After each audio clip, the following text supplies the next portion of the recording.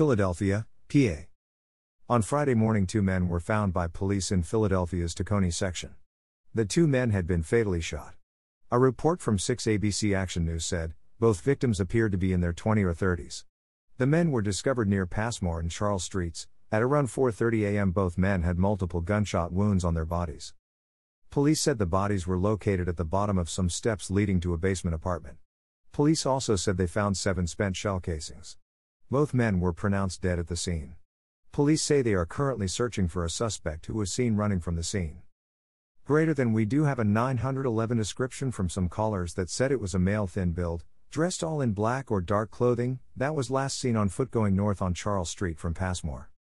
Said Philadelphia Police Chief Inspector Scott Small on Friday. Nazi Media. On Monday morning, Nike released a statement saying they would be delaying the release of its newest Air Max 1X Cactus Jack sneakers, according to a report from NBC News.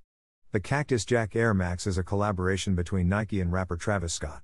Here's the short statement by Nike. Out of respect for everyone impacted by the tragic events at the Astroworld Festival, we are postponing the launch of the Air Max 1X Cactus Jack.